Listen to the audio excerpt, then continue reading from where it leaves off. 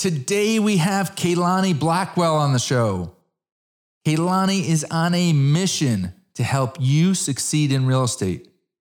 Kaylani knows that real estate can be a great way to build wealth, which is why she's focused on helping as many people as possible learn how to do it.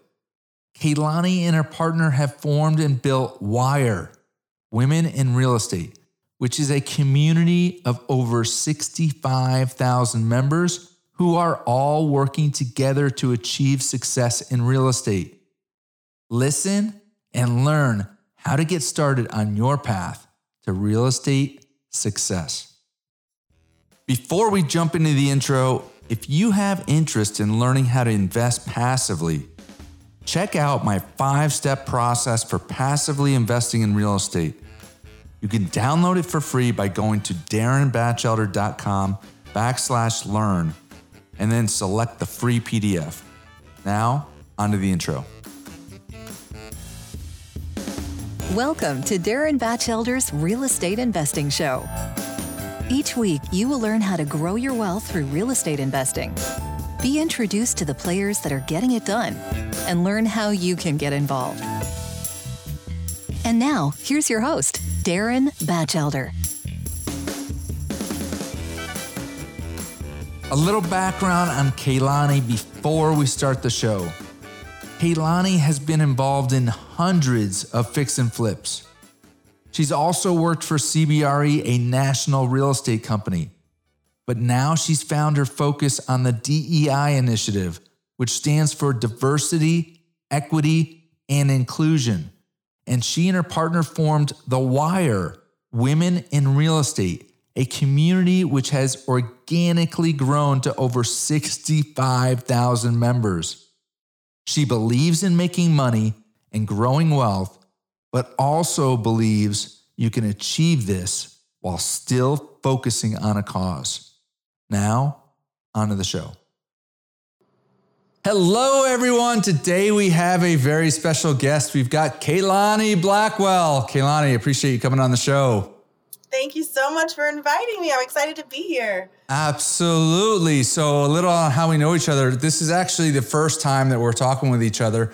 I reached out to Kaylani because I was really intrigued by, I was at a recent multifamily conference and she was a speaker there. I didn't get to see her speak, but I've also seen her on social media and she's just been getting herself out there. So I actually thought that she was an operator and that she had a ton of units. And usually I asked people first question, how many properties and how many units, but it's come to my attention that she's just going after it now. So we're going to get into that.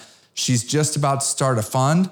And so with that, we're going to learn a lot about how she got here and what she's planning on doing going forward. So I guess first question is, tell us about the fund and your passion and why you're getting yourself out there.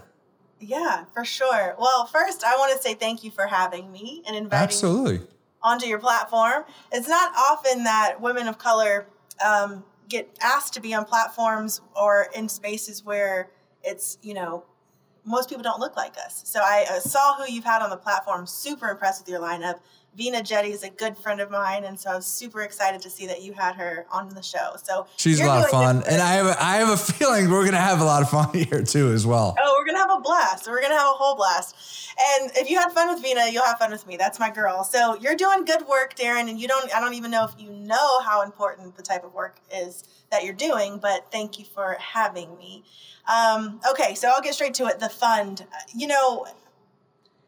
all right, we gotta reverse engineer this question a little bit. I think most people get started in the business, especially at the people that I met at the conference that we were at. They're like, oh, we want to take down some real estate. Let's get people together. Let's raise some money. And that's how it starts. That was not my journey. Definitely not my journey. My journey is much different because I was over here minding my business, trying to, figure out how to make a lane in commercial real estate as a broker. I was with the largest firm in the world for a time, and my team's focus and emphasis was multifamily investment properties. And being who? Who's the name of the firm? I was at CBRE. All right, there we go. All right. good friends over there. Shout out to my friends over at CBRE. They're wonderful. Fantastic. Wonderful. Great relationships, and they're big supporters of women in real estate, which we'll talk about, I'm sure, at some point here. But, during the pandemic, everyone initially kind of freaked out. I had no idea, didn't really realize at that time that I was in such a cool spot to learn about how multifamily was the best asset class to work with and around. And those relationships that came with that. So, initially when everyone freaked out about the pandemic and, nobody was moving, no one wanted to sell, nobody was budging, I was navigating as a broker in that space. Not only am I at I am at the largest corporate real estate firm, commercial real estate firm. I'm also, younger than most of those guys and a lot less white, So I had a good time, had to learn a whole bunch. But during that time in the pandemic, my business development efforts looked a lot different than I think most brokers. And those brokers have been around for decades. Why was yours looking different? How did it look different? Well, two reasons. I came from the residential space. And if you know residential investment strategies, you're pounding the pavement, you're direct to seller, you are, you're really getting after it. There's a grit about that doesn't really apply in corporate settings like that. So, I'm like, guys, why aren't we leveraging buyers? What do we do? How do we do this? I was so eager to bring my energy. And plus I'm young, I'm a millennial. I got invited to an app called Clubhouse. And I'm like, what is this platform? I don't need another social media platform. But they're like, Kaylani, you have to get on here. I do. I'm an early adopter of the app. I search commercial real estate. I find other young people of color, developers, other brokers, people in the space that are all trying to figure out, what do we do in this pandemic? What are you doing that's working for you? What does business development look like for you? Outside of this normal, let's go make deals on the golf course, Maybe if I was my dad, it could work. So I'm like, or me, right? I mean, I'm older than you, and I like to do deals on the golf course.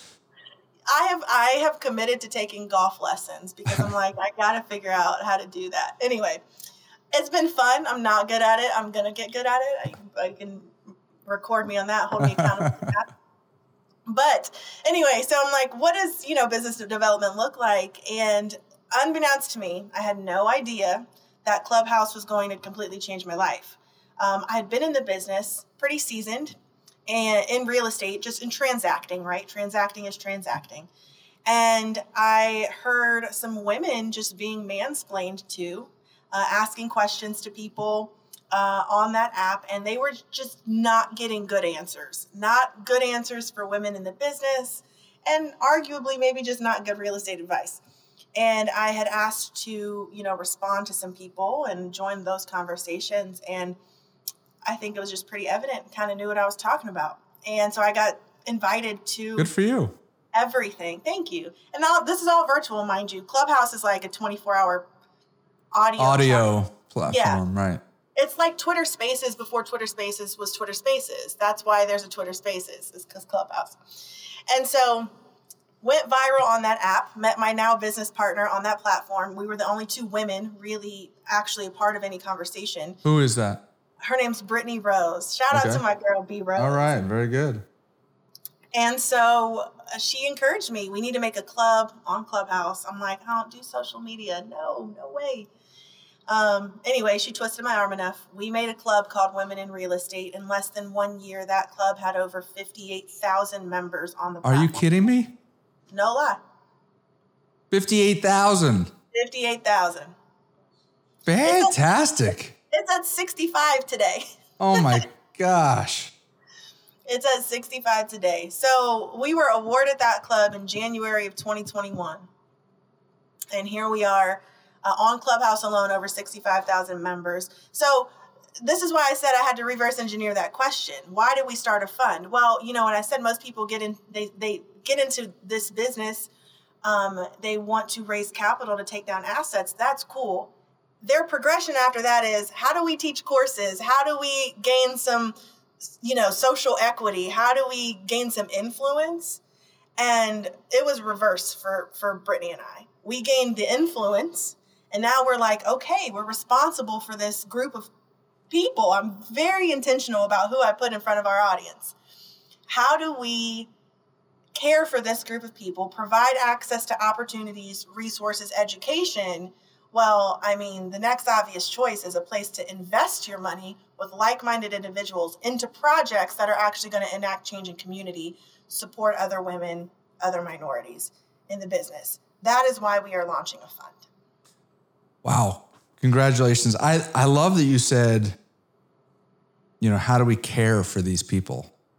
Because, I think in social media, there's a lot of people out there that some of them just want to get as many followers as possible and then think about, okay, how do I monetize this? Right?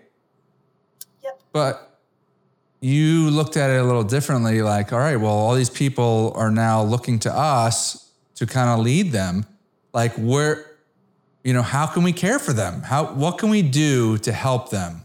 And, financial is definitely a big piece of people's concerns in life, right? So if you take your knowledge and your influence and then you decide, all right, we're going to put our energy behind creating a fund so that other women can get involved. And it sounds like you're going to pick investments that are going to benefit minorities and women.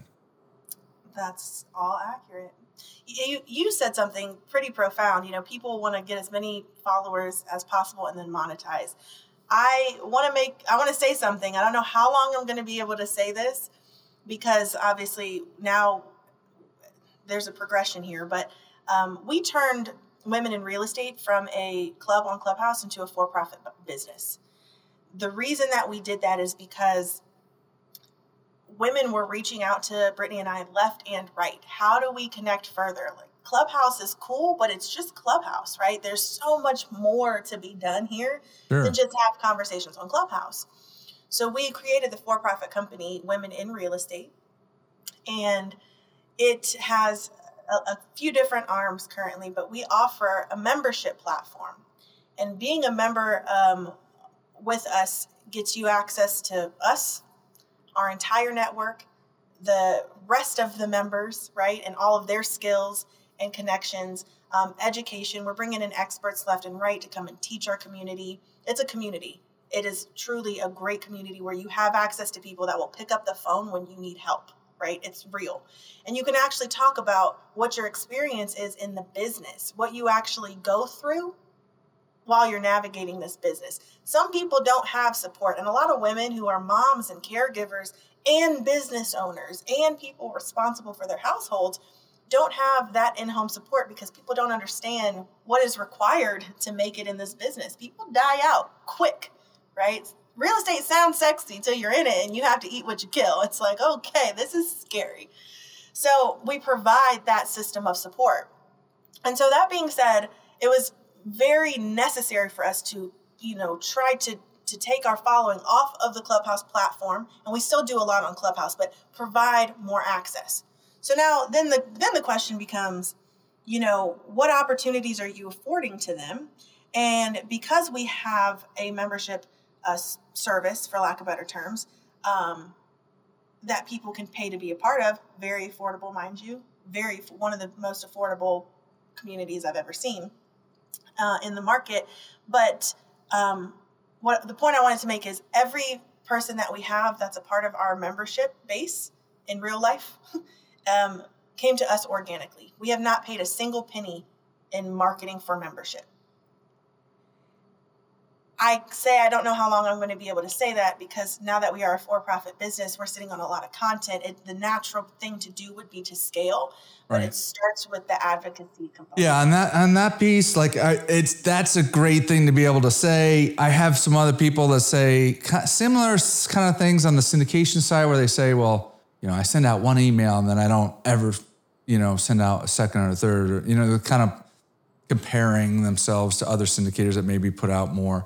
But I'm kind of in between on that because I believe that social media, whether it be advertising or whether it just be posting on social media, could put you in front of people that don't know you yet, and they're looking for, the training. They're looking for the services. They're looking for somebody to be inspired by. They're looking for a leader. They're looking for somebody that believes in their, in their space and believes in them, that they can actually achieve more.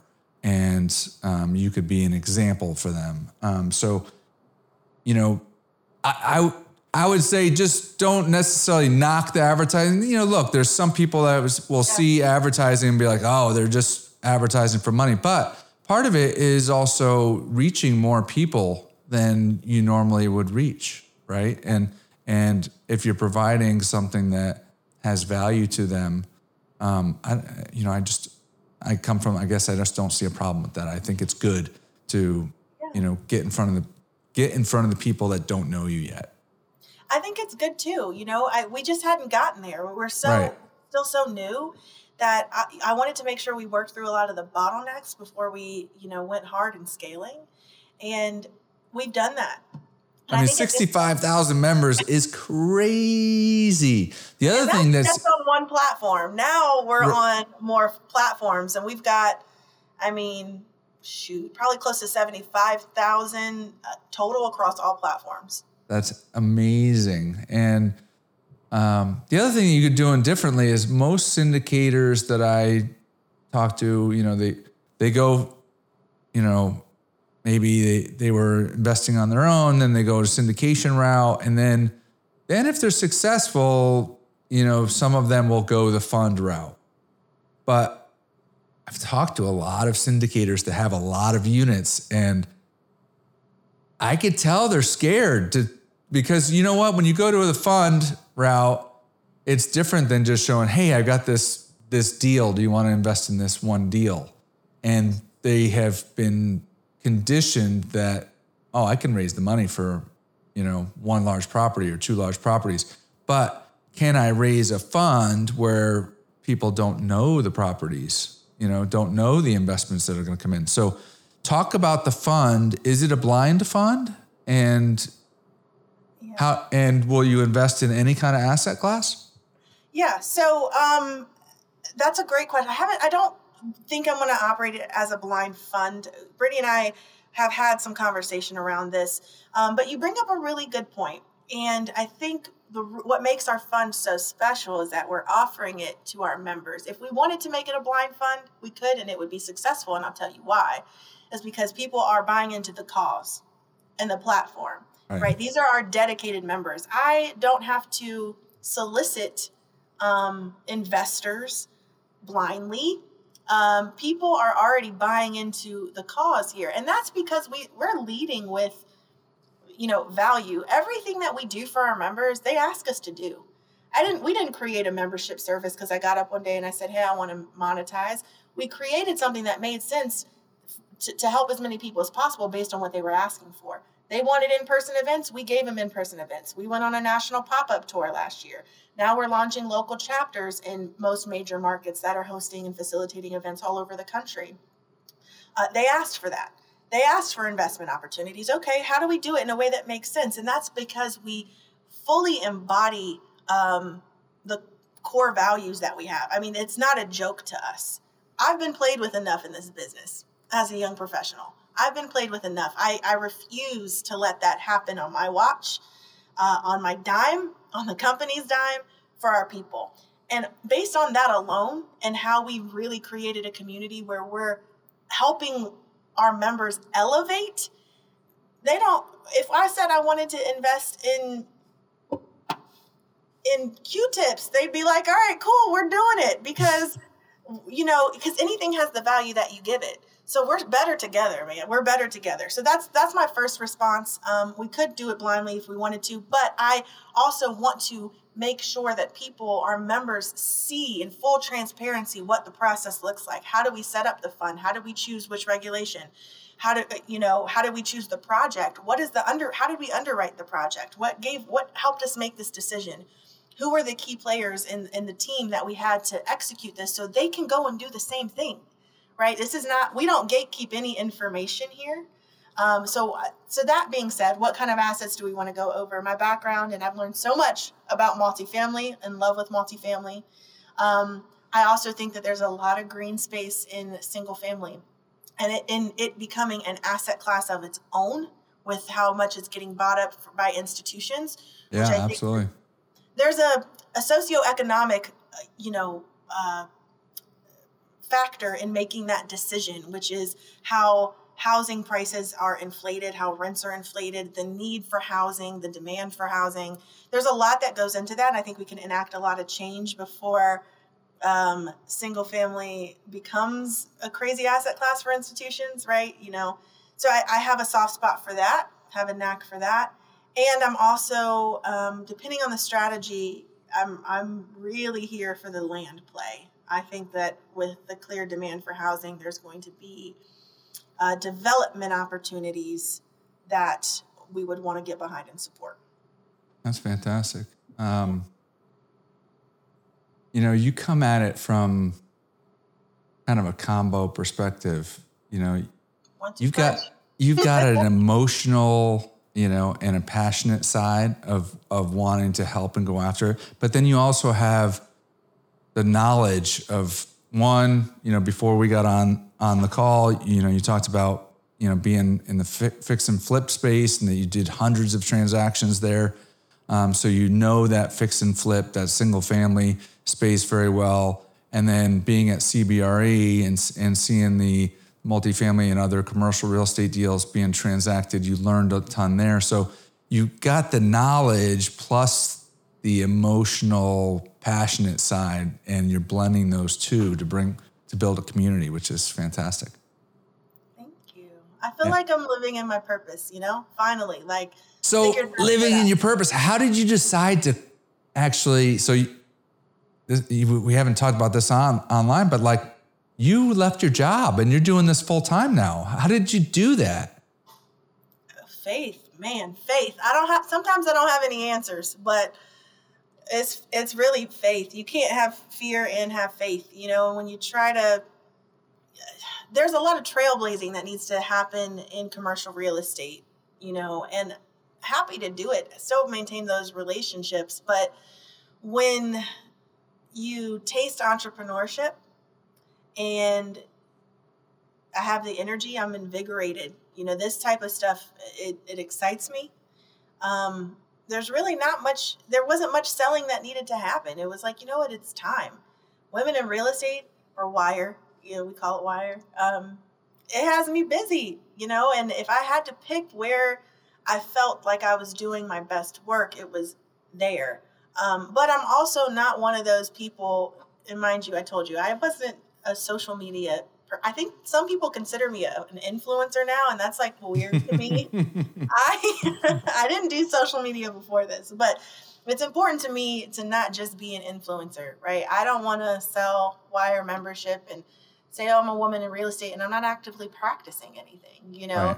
So it's important for me to always to always be a student, continue to learn. I'm not too good to learn. I do not know everything. I don't know anything half the time. If there is a skill set that I bring that's of value to our members, that's, I think, stands out more than anything. It's my ability to be resourceful, find them the answers, find them the connections that they need.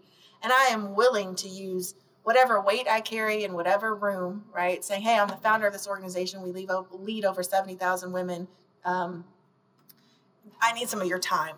Sure. Happy to do it. Well, for the listener's perspective, here's an example.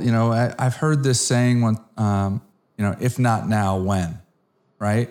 And there are so many people, I'm sure there's people listening to this right now. They have a gut feel. They want to do something, whether it's investing, in real estate, or whether it's starting your own business or doing something entrepreneurial. But fear stops most people from taking that chance. And I'm sure in the beginning, anytime I'm going after something new, there's an excitement, but then there's also, it's scary because you don't know you don't have all the answers and you don't know for sure it's going to work out. But that's part of the adrenaline, the excitement of being in that space. So talk a little bit about that when you went off on your own. I mean, yeah, there was a lot of, I don't know if it's fear. It was maybe rooted in some fear, but I realized like I literally cannot lead this group of women. I can't lead women in real estate. Brittany and I both, we can't lead this group and not practice what we preach. And if I've done all of the foundational work that I preach, as far as really understanding my purpose, why I exist, how I live out that purpose, how I utilize my tools and the things that I'm good at, to do those things, like why would I encourage someone else to do something that I'm scared to do myself? Right. I had to acknowledge that. And I think everyone's path looks different. Not everyone's meant to be an entrepreneur. Not everyone is meant to, but. Well, let me ask you this. Do you see yourself ever going back to corporate? Dude, can we cuss on here? Go for it. Fuck no. So. The hardest cuss word I could choose, the most aggressive cuss word I could choose.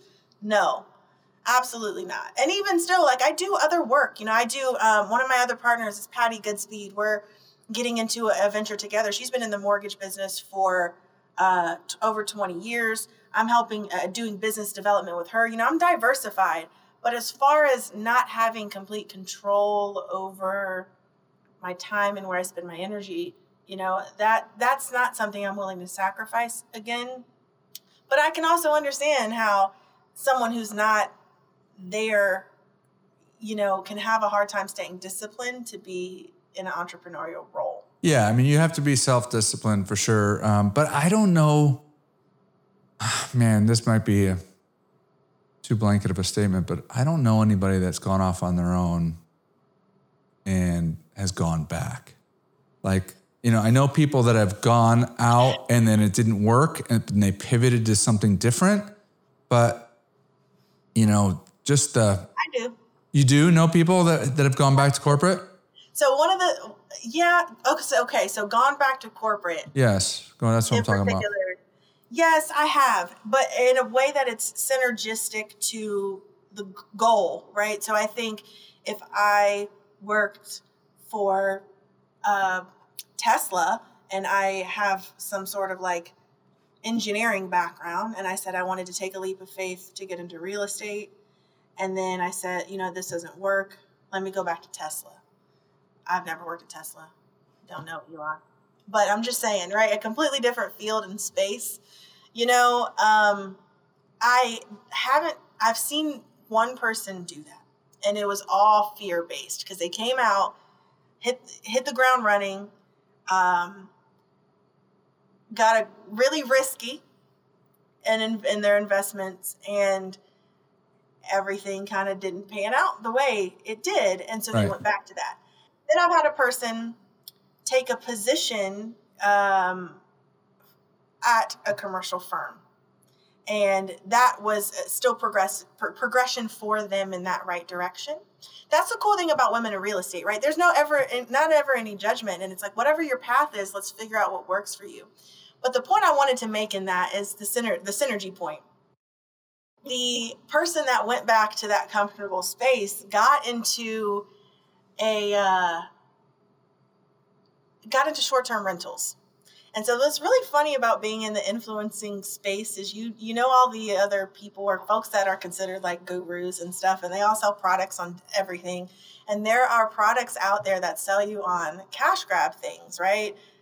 Short-term rentals or arbitrage, or even the people that like went haywire over crypto and NFTs and, whatever is, getting me that profit or that cash flow the quickest. Those type of things, especially when the market does what it's doing now and it cycles, do not sustain. Those are the people that I'm having to like take back to the drawing board and say, what made you do that? You said you wanted to be in real estate. You wanted to become a developer. You wanted to be a syndicator. Why did you get distracted? That wasn't serving your purpose. What is your purpose? Why are you doing this? Having those introspective questions. And man, we've seen some really deep revelation happen for people. And getting them focused and staying consistent has created some beasts that come out of our women in real estate community. I'm sure. So I say that you have to decide and then commit. And you did that. You made the decision to leave and start, leading this group. And it sure sounds like you're committed to making it happen. Well, time will. I'm so deep into it. Time will tell, but.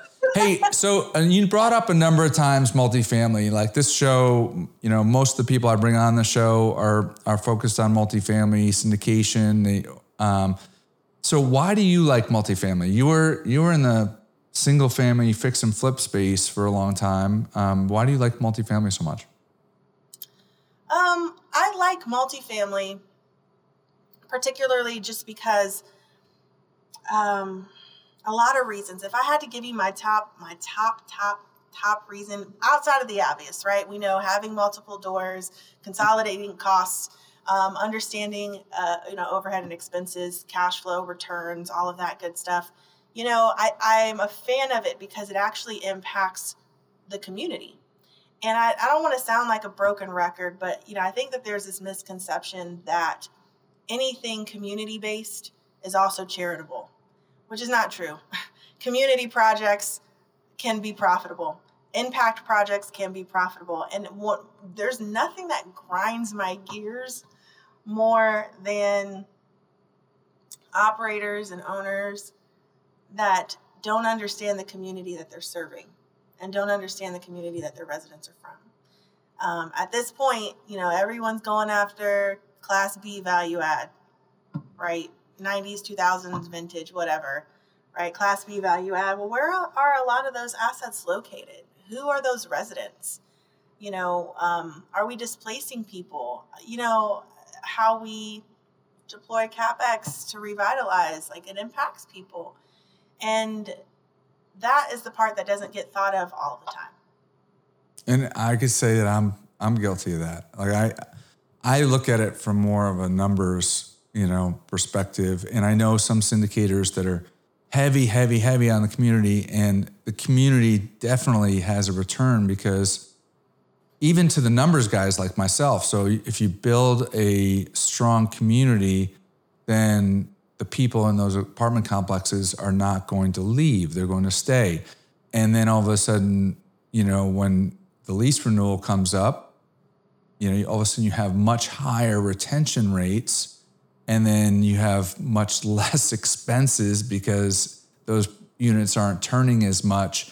And so you don't have to renovate them. You don't have to repaint it. You don't have to resurface the countertops. You don't have to put in new flooring and all of that. I'm guilty of being more the numbers guy, looking at it from a business perspective. But I do see the benefit of not just the touchy-feely, which you have that, passionate that you want to serve that community. But even for just the pure numbers folks, if you have strong retention, your expenses are going to be substantially less and your retention is going to be substantially higher. Absolutely. And you've heard it probably several times where people there was a change in management and the whole community went to shit. Okay, how do we prevent that, avoid that, care for the people in the community? What's most important for the people in that community? And I love that you just said that, because now there's some enlightenment there. So the next project you take down, or if you're evaluating what your current portfolio looks like, those are just things to think about. And it always, when you do good and you put that good out there, I'm telling you, it comes back tenfold every time. Absolutely. I mean, so I think of it more in terms of the investors and growing the wealth. That's why I like syndication, because you have all these investors, and you're going to build a fund. You're going to have all these investors in the fund, and you guys are going to bring great projects that are going to help the community of those projects, but are also going to help build the wealth of all those individual investors. I think of it more from the investor perspective. I know a number of people, and I would put you in that camp, that look at it from, the people living in that community perspective. And now, don't get me wrong. I love when I walk across the parking lot and somebody knows I'm one of the part of the ownership group and comes by and says, "Oh, I love what all the money you guys are putting into the property. And, my kids love the new playground, or, we love the new paint scheme or whatever." But, probably not my, number one thought on my mind. I'm looking at it from a return perspective. But I love people that are passionate for that. So congratulations to you. It's got to make sense, though. Don't get me wrong. My analytical background won't let me. I just don't have it in my bones to buy bad. And I've learned enough of those lessons. I don't have it in my bones to buy bad. So it's got to make sense. But what's the toughest thing now going out of corporate and now being an entrepreneur and trying to build this community, give back, develop this fund? I mean, you got a lot on your plate. What's the most difficult part? Oh, gosh. The most difficult part was learning how to relinquish control. Because to your point, we have a lot going on. You do. So I had to learn how to delegate. We haven't even touched on half of it. I mean, we have a national real estate team through EXP, because a lot of our members hold active licenses. We've got that. So really, it's just bringing in key partners and people. And what's really cool about it is that our members are so invested in this community that they're like, "Hey, how can I help? What can I take on? Can I hang my license here? How do I take on more? How do I become more of a leader? Can I be a chapter leader? I want to throw this event. I want to do that." And so it's really just providing the support for them. Again, this is not about Kaylani and Brittany. This is all about them. And it's funny that, recently what's bubbled to the top for me is that I probably need to speak more. Brittany and I typically aren't the ones to speak. We use our platform to highlight everybody else. And so doing this podcast or speaking at the conference in Charlotte that we were at, that was pretty strategic. And it's afforded us, because we use our platform so selflessly, the members know that it's theirs. They want to use it. So in order for me to support everybody in every way possible, and I use discernment, not every way, but most ways, sure. I had to bring on people, man. We had to grow our team. And so now we've got, my mom was our first person. I'm like, "Mom, I need you to do some admin work for me. I can't do this. This is too much." Delegated to her, brought her on. We have a program manager, brought her on. We've got chapter leaders, brought all of them on. We've got circle leaders, brought those people on. So it's a lot of that. That's awesome. You know what? I mean, you brought up, and that's most businesses is, the person at the top is the bottleneck, right? And bringing in other people that can manage different parts of the business is critical. So you're doing that. What would you say the number one thing you're trying to provide your members? Is it financial freedom? Is it community? Is it, education? What's the biggest value that you think that your members are going to get out of being part of that community? Yeah. The biggest, because all of those things are accurate. Everything you just said is completely accurate. All of those things. But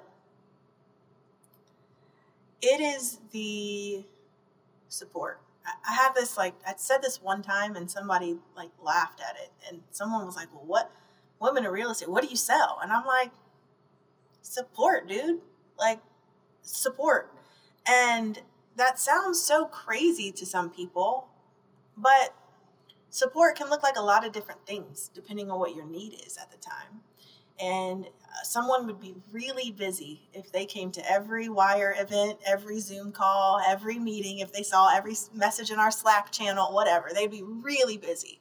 So the goal isn't to have, something, isn't to keep someone busy with all of our things. It's give you enough options to figure out how we can support you for where you are right now. the beautiful thing about the community is that that need changes for each person over time. Today, it might be a connection. Tomorrow, it might be education. The next day, it might be a shoulder to cry on. The next day, it might be a babysitter. The next day, it might be help negotiating an employment contract. It might be any of those things. So it's really just the support, knowing where to get the support that you need for that moment in your life. Yeah, that's cool. The other thing that I think you guys are doing that's cool is, some people, they don't want to go out and tell anybody what they're doing until after they've accomplished it. So I want to build a fund or do a syndication, and then maybe I'll go out and post about it or tell people about it or whatever. But just like you said, there's people at all different stages of their journey, and each person is different, which is so great about life. Somebody might be really connect with somebody that is just learning the space, but can't really relate to somebody that's been, super successful. Somebody wants to get their first deal. They might really like watching somebody go through all the steps and learn from that versus learning from a syndicator that has 5,000 units and they feel like, I just can't relate, So you guys are providing different, sounds like it at least, providing different services and education at different levels for different groups, and they can grow into different areas as they go on. Right. And it sounds, when you say that, it sounds kind of vague. Like, well, what exactly is the thing? What's really cool about the makeup of women in real estate, and I've got some demographics I can share with you later, but, who is the makeup of women in real estate? We've got people. Who is it? We've got, first of all, let me just say, we've got men that are members of WIRE, and I love it. We are inclusive. All right. What's the percentage men versus women? 4%. All right. So 96% women. Absolutely. Right. But our guys that are a part of our community, man, they show up and support. Not only are they using their voices to support us, they realize you can learn something here too. You don't just have to go learn from whoever you think is the authority there. Like, you can learn other things, learn a lot from women. And those include the intangible things, the soft skills that most men don't ever have to worry about, ever. I completely agree. So there's that.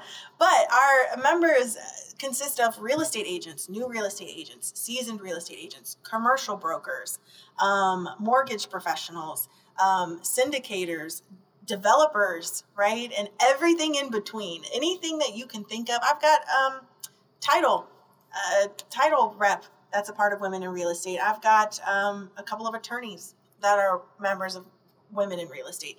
So everything in between. And then they're all at different stages. So I think what's really cool about the community is, depending on what you're looking to get out of it, folks that are new in the space, they're like, how do I get educated? How do I align myself with the right people? Folks that are seasoned in the space are like, what's the next thing? What's the next thing? I need to keep my ear to the ground. How can I help some people, bring them up? What are you guys seeing that I'm not seeing? Because I've been doing the same thing for the last 20 years. Right. They get something out of that too. There's a lot of mentor-mentee relationships that come out of WIRE. So it's really whatever. Let me ask you about the fund again. When do you suspect, what's the target kind of rollout for the fund? And when do you think that you'll purchase your first investment? And will you purchase multiple investments in the same fund, or will you create fund 2, 3, 4, 5? I think it'll be like a 2, 3, 4, 5 thing. Okay. In my opinion, the goal originally was to try to have the fund, to roll the fund out in October, launch in October. I had made some wonderful connections at the conference that we were at in Charlotte, and I think that this might actually turn out to look like a joint effort. I can't talk about it yet, but there is someone with a much larger platform than what we have that is really supporting our cause. Awesome. So that might change the trajectory of things just a little bit, but I think it'll be a very beneficial partnership if things shake out the way that I think that they can. That's the power of networking, right? I mean, one contact can all of a sudden change. Hey, look, I've got this platform over here. You've got this platform. If we come together, we're stronger. And that if you don't put yourself out there, you'll never meet that person. Right? Right. So you guys are putting yourself out there. So that's a good thing. Well, you said something earlier too, and I didn't want to gloss over that. I think you have to accomplish something before you put yourself out there. I'm not an expert at all things. I know what I know, but I'm not an expert at all things, and I don't ever claim to be. And I think there's a lot of imposter syndrome, but I also think that that's why I resonated so well with people online and on Clubhouse, is because I never claimed to be something that I'm not. If there's something I don't know, I will tell you I don't know, but hey, let me figure out who we need to tap on to find out how we can learn this, what course we need to take to learn. And a lot of people, I think, struggle with that. Struggle with what? Imposter syndrome. Especially women who are navigating spaces where it's like, we're supposed to just be grateful for the opportunity to be there. You know what I mean? Or you have to prove yourself in a certain way or know, and it's like, that just is absolutely not the truth. And I pride myself in operating in truth. And so I realize people just resonated with me. If you ask me something I don't know, I'm not going to pretend to know. I have no clue. I'm learning. Right. Well, but that's huge. Being an influencer, being a syndicator, being like, some people are going to resonate with Kaylani, and some people are going to resonate with, the guy down the road, and that's the beauty of it all. Right. I mean, and the more people you can help, it comes back to you. But that's not, I don't know you that well, but I could tell in your heart, that's not the reason you're doing it. You just want to help other people, but it does come back to you. Somebody had once told me, it's almost like anything in life, right? You want more energy, go burn energy. You want more money, give money away. It somehow comes back. Like it's weird. But that's the way it is. You want to hoard everything. You're probably not going to have a lot of stuff just show up on your lap. Right. Abundance, that abundance mindset. Yeah. So talk about mindset. Where's your vision from here? I mean, like you've already got 70,000, followers on all your platforms. Like, where's the vision? Where are you guys going? Great question. One of the things I think that makes our tribe so special is that we're so nimble. We're really, really, really nimble. And I also have a huge appreciation for the fact that the brand is so strong that those 70,000 combined, followers, that's just Wire. That's not me. I could care less if I never got a single follower ever. If the brand is doing well and our members are doing well, I'm happy with that. So what's next for Wire? We need to actually execute on these things and do them and do them well. It's proof of concept. I think what's really cool about Wire is that we are really that bridge between corporate and community. So not only are we really helping our members, we have the target demographic of the century, right? Everybody cares about diversity, equity, and inclusion right now. Since George Floyd, it's been the buzzword, and it should have been the thing a long time ago, but everyone wants to diversify their workforce. So women in real estate holds the target demographic for most corporations. So I think that the next thing for women in real estate is going to be some really large and important corporate relationships with the really big companies of the world who care to invest in women, invest in women-led projects, care about their own company cultures, and really tap into the gold mine that we have here, which is our people and our women make the world go round, man. So I think you are sitting on, something really, really special. Be interested to see. I'm going to be interested to watch how it plays out, because I think that there's some, when you talk about large corporate relationships, that I think there's some that truly do care, and there's probably some that know they need to do it, and want to do it because they're supposed to do it, and so they could say they did it. And look, I'm not saying that one's right or wrong, because you could end up working with somebody that maybe they didn't necessarily care, but you could end up having a positive influence on them, right? And then that sways them after the fact. Or work with another big corporate relationship that just genuinely wants to, dive into that space.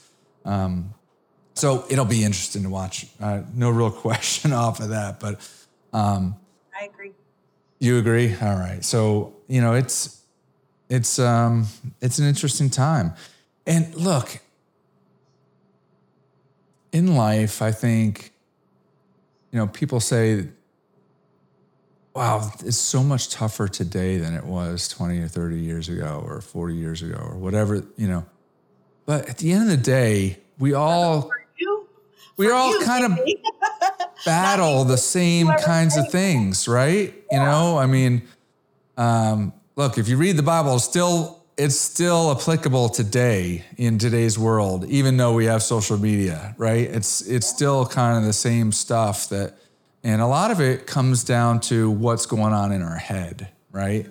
And, our mindset.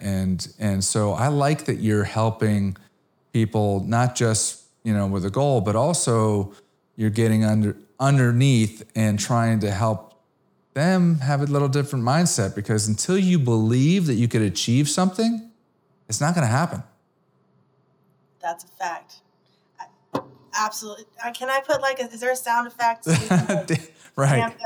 Darren with the message. So, you obviously believe, and I think that's fantastic. What do you like to do outside of work, outside of this passion of yours of growing this team? What do you like to do outside for fun? Oh gosh, outside for fun. I am a foodie. I love to travel. I love live domestic, international, both. All, everything, everywhere, except when it's cold. So international, where do you like to go? International, where do I like to go? I spent a significant amount of time in Portugal. That was really fun. Awesome. I have a lot of places I still need to go. So we all do. Yeah. So my goal is to get, freed up enough to be able to explore some things. I feel I'm in grow mode right now. And fortunately, I travel a lot because of work. Wire has an international, footprint, digital footprint. Oh, does it really? So it's not just domestic. We've got, and now it's much smaller audience, but we've got a recent community in Africa forming. Wow. That's a Brittany thing. Don't ask me too many questions, because that's a her thing. Brittany's actually in Dubai right now, and she went to go on vacation, and she is there working. She's met several people that she's connected with online that know of Wire. I'm like, okay, cool. So, that's kind of just a thing. So inherently, we've got a lot of travel opportunities, but I like to travel, love to eat, love live music, and I have a Great Dane. Me and my girl. So, dog lover. 1,000%. And I like basketball. I'm really into basketball. So very cool. Yeah. Very cool. Well, if listeners want to get to know, we've talked about Wire a lot. Like, how do people reach out and get to know you guys better and get to know more about your organization? Sure. Joinwomeninrealestate.com. That's our official website. So if you're a woman in real estate or anybody. Say it one more time. Join what? Joinwomeninrealestate.com. That is our official website. So if you're a woman in real estate or not, you like anything we've talked about today, you want to be a part of our community, come check us out. If you lead an organization or a company where you think that there are some collaborative efforts, it makes sense to get in front of our audience, tap in with us, shoot me an email, Kaylani@joinwomeninrealestate.com. Just shoot me an email. That's really it. Instagram, my name, Kaylani B. I'm there. I don't check my DMs. I have too many, but I'll do my best to keep up. Yeah. Darren, I got a question for you. Can I ask you? Look, this is like over 100 episodes and I have never been asked a question from somebody, but I'll bring it on. See, a day of firsts, huh? Exactly. Okay. It's about real estate. Okay. So how are you with the economy, with the industry, the market cycling the way that it is? How are you hedging right now? I mean, what adjustments, how are you pivoting? What adjustments have you had to make? So, like you said earlier, your background kind of plays into where you come into the mix. I've been in the loan portfolio trading industry since like 2002. I was with a large bank, 2002 to 2006, ABN AMRO, and then I started my own company in 2007. I know that this next recession will be different than the last, but where I saw a lot of, whether it be multifamily or commercial deals get hurt in the last Great Recession, 2008, 2010, 11, was when the loan comes due in a terrible economy. So I'm not on the sidelines. I know syndicators, some syndicators that are like, I'm out, we're at the top of the market. I've also seen where markets can run a lot longer than you think. So I don't know if we're in a recession's coming in 6 months or 2 years. I'm continuing to buy deals, but I am particular about wanting a loan, ideally that has a 5-year term or greater, because I just don't want to be caught where, 2 years from now, like a lot of people have been doing bridge loans, and that's completely fine. If you can execute on the business plan in that time frame and then refi into another loan or sell it. But if the loan comes due in a terrible economy, cash flow's down, cap rates are up, valuations are down, and all of a sudden the lender's like, I'm not refinancing the loan or I'm not extending the loan. And I've seen that happen to people, and that's when people have gotten hurt. So that's what I'm doing to hedge in this marketplace. I think that real estate can still be a great inflation hedge. But I have a lot of, it's just important to me to have a longer term so I can come out the other side. Gotcha. No, I like that. Thank you for sharing. There was an article, I think, that came out today. Blackstone still dumping billions with a B in real estate. On real estate. Yeah. Look, I mean, I don't know where it's going to go. I do know that, if all those big corporations keep buying up, like the smaller, I don't know, you can buy $100,000 house anywhere now, but $100,000 to $300,000 homes are getting gobbled up by big corporations. Like, where are people going to live? They can't, interest rates go from 3% to 6%. They can't afford a $400,000 or $500,000 home. Well, they're going to be renters. So, rents could conceivably keep going up. I don't know the answer, but, time will tell. And the best we can do, I think, as investors is try to, protect ourselves as much as we can, knowing what we know.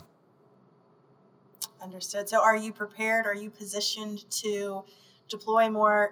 You said you were continuing to buy, but you're positioned to deploy more capital upon opportunities for folks that are going to incur the problem that you just suggested, right? When the debt comes due. Yeah. So, that's one avenue. People could say, I'm just going to hoard all my cash and just wait for, these deals to come to fruition. All these bridge loans are going to come go bad and they're going to have to, but, we just also went through COVID and people thought that was going to be, there was going to be all these great deals that were going to come to market and, people were going to have to sell, and it didn't really happen, so I'm continuing to buy, and I'm also leaving some money on the side if there is opportunity, but I'm not putting all my eggs. I'm not going all in right now.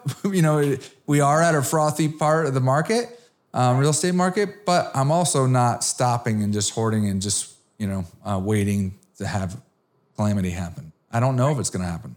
Cautiously optimistic. I like that. I still think, but of all the asset classes, multifamily, people need a place to live, and in COVID, I saw people, deals that we had and the government saying you don't have to pay your rent, and we still were positive cash flow every month. Right. People want to pay their rent. They want to pay for food, food first, then where they live. Well, and that's the interesting thing to me, when we actually talk about spending or, inflation at that rate, like, I don't know that I've seen spending.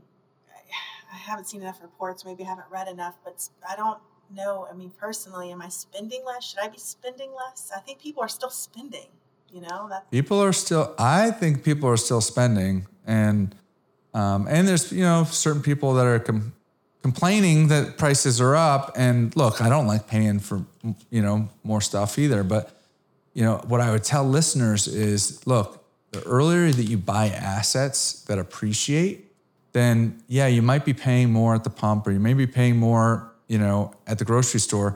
But if you have assets that are appreciating at the same time, then it can help balance things out. But, the people that really, really, really get hurt are the ones that don't own assets and they're having to pay those higher prices, Yep, absolutely. Buy real estate and wait. Don't wait and buy real estate. There you go. Well, Kaylani, I really appreciate you coming on. I look forward to meeting you face to face at some point. And, listeners, I hope that you guys enjoyed that one. Definitely look up joinwomeninrealestate.com. She's got a lot of passion, and I think that she's doing a great thing for her members and also the community at large. So until next week, signing off. Thanks, Kaylani. Thank you for listening to Darren Batchelder's Real Estate Investing Show at darrenbatchelder.com.